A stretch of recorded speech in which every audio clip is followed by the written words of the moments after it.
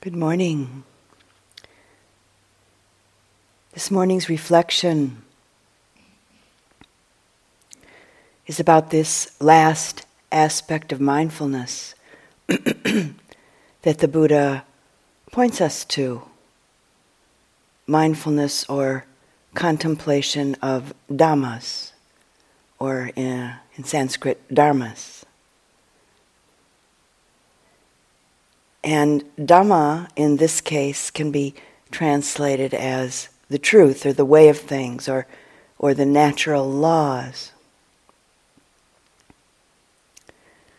This domain of mindfulness can be grounded specifically in any of the 6 sense door experiences: seeing, hearing, smelling, tasting, touching, or thinking.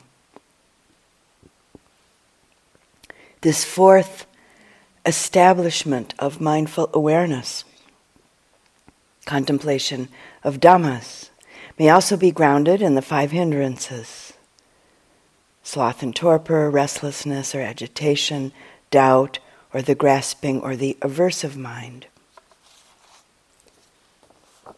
The particular wonderful and illuminating aspect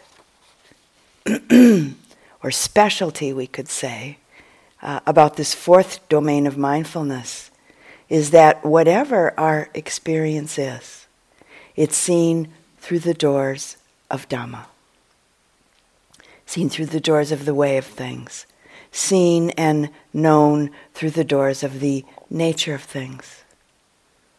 Whether our experience is in the physical or the mental realm, this 4th domain of mindfulness sees and knows experience through the doors of truth. Sometimes students find this particular foundation or area of mindfulness hard to understand, this domain of mindfulness. But it's very worth exploring. So just a little bit more this morning about it.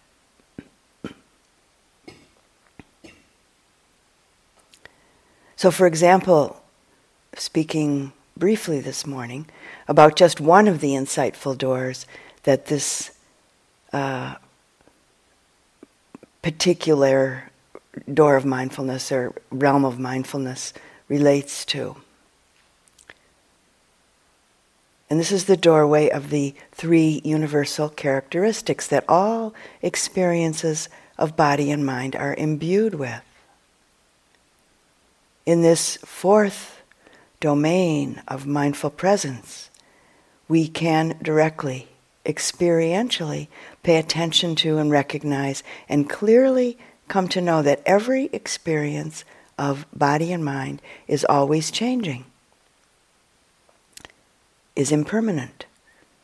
Pali, or anicca in Pali. Each and every phenomena of body and mind, as well as everything we perceive around us, begins and ends, arises and disappears. There are hundreds, thousands, millions of little endings, deaths, moment to moment, breath by breath. And as our practice deepens and matures, it gets easier and easier to open to, clearly see, accept, and surrender this perfectly natural truth. What appears to be a steady flow of experience, even with the presence of consciousness itself, is not as we ordinarily perceive it. The reality of body-mind experience can be likened to the separate frames of a film.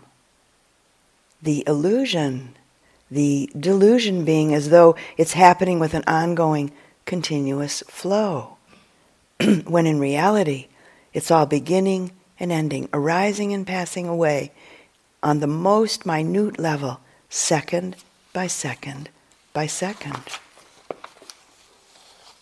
And because of anicca, because of impermanence, no experience that comes in through the 6 sense doors is ultimately or permanently satisfying. And yet we continue on through our lifetime searching for something, some experience that will finally satisfy, finally make us happy. This unsatisfactoriness and the endless search is what the Buddha called dukkha. And it's usually translated as suffering. So this is the second of the universal characteristics that all body-mind phenomena is imbued with. The last of the three characteristics that we may come to know within this fourth domain of mindfulness is anatta. The truth that all experience, all phenomena is selfless, meaning that it's totally interdependent and it's constantly changing. In other words, it's totally contingent in its existence, both within its own seeming solidity as well as in its seeming sad or static place in the world. Our body being an immediately available example of this, with all the parts and all of the functions of the body being totally, completely interdependent, and all of it in constant flux. All is anatta. All is empty of any separate, solid, sustaining self. As we begin to directly experience and know anicca, impermanence, and dukkha, unsatisfactoriness, the third universal characteristic of anatta, or not self, begins to reveal itself directly through our practice of mindful awareness. The not self, or emptiness of self, of all experience, all phenomena, shows up quite naturally, and often in unexpected and subtle ways. And we begin then to really, truly understand that no matter how hard we might try, there's absolutely nothing that can be clung to. Even our often tightly grasped, seemingly set in place self-identities. The positive and wholesome identities, and as well as the negative or unwholesome identities. As we begin to intimately experience, see, and know these three universal characteristics, our relationship to our life begins to change. Intuitive wisdom, equanimity, relinquishment, and the natural flow of a creative and compassionate life quite naturally begins to blossom within this seeing and knowing.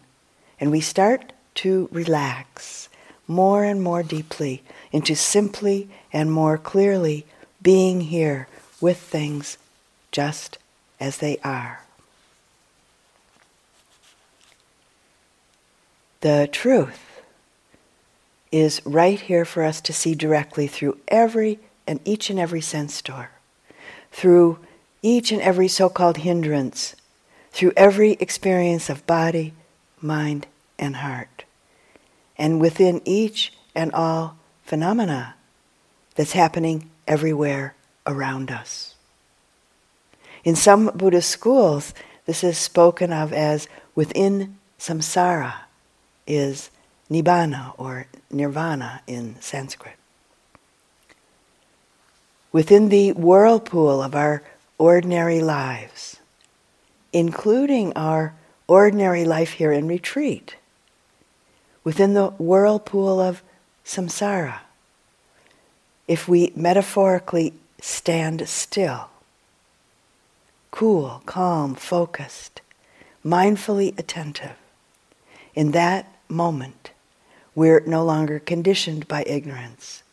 We're no longer conditioned by ignoring and by being caught in the whirlpool of pleasant and unpleasant, We're no longer caught in the whirlpool of, I like it, I don't like it. No longer caught unaware in the whirl of continually, unwittingly moving around and around the wheel. In the midst of samsara, we can stop and pay an extraordinary kind of attention, a mindful attention, and wake up. And some words from the Buddha to close our reflection this morning. Rooted in careful attention. Careful attention is declared to be the chief. Accomplished in careful attention, with a mind that has developed the enlightenment factors of mindfulness and discernment, one penetrates and sunders the mass of greed that one has never before penetrated and sundered, the mass of hatred that one has never before penetrated and sundered, the mass of delusion that one has never before penetrated and sundered. And the Buddha goes on, just as all the rafters of a peaked house slant, slope, and incline toward the roof peak, so too when a monk, a nun, a meditator develops and cultivates mindfulness and discernment and all the other factors of enlightenment, which are balanced effort, joy, tranquility, concentration, and equanimity. That meditator slants, slopes, and inclines toward Nibbana.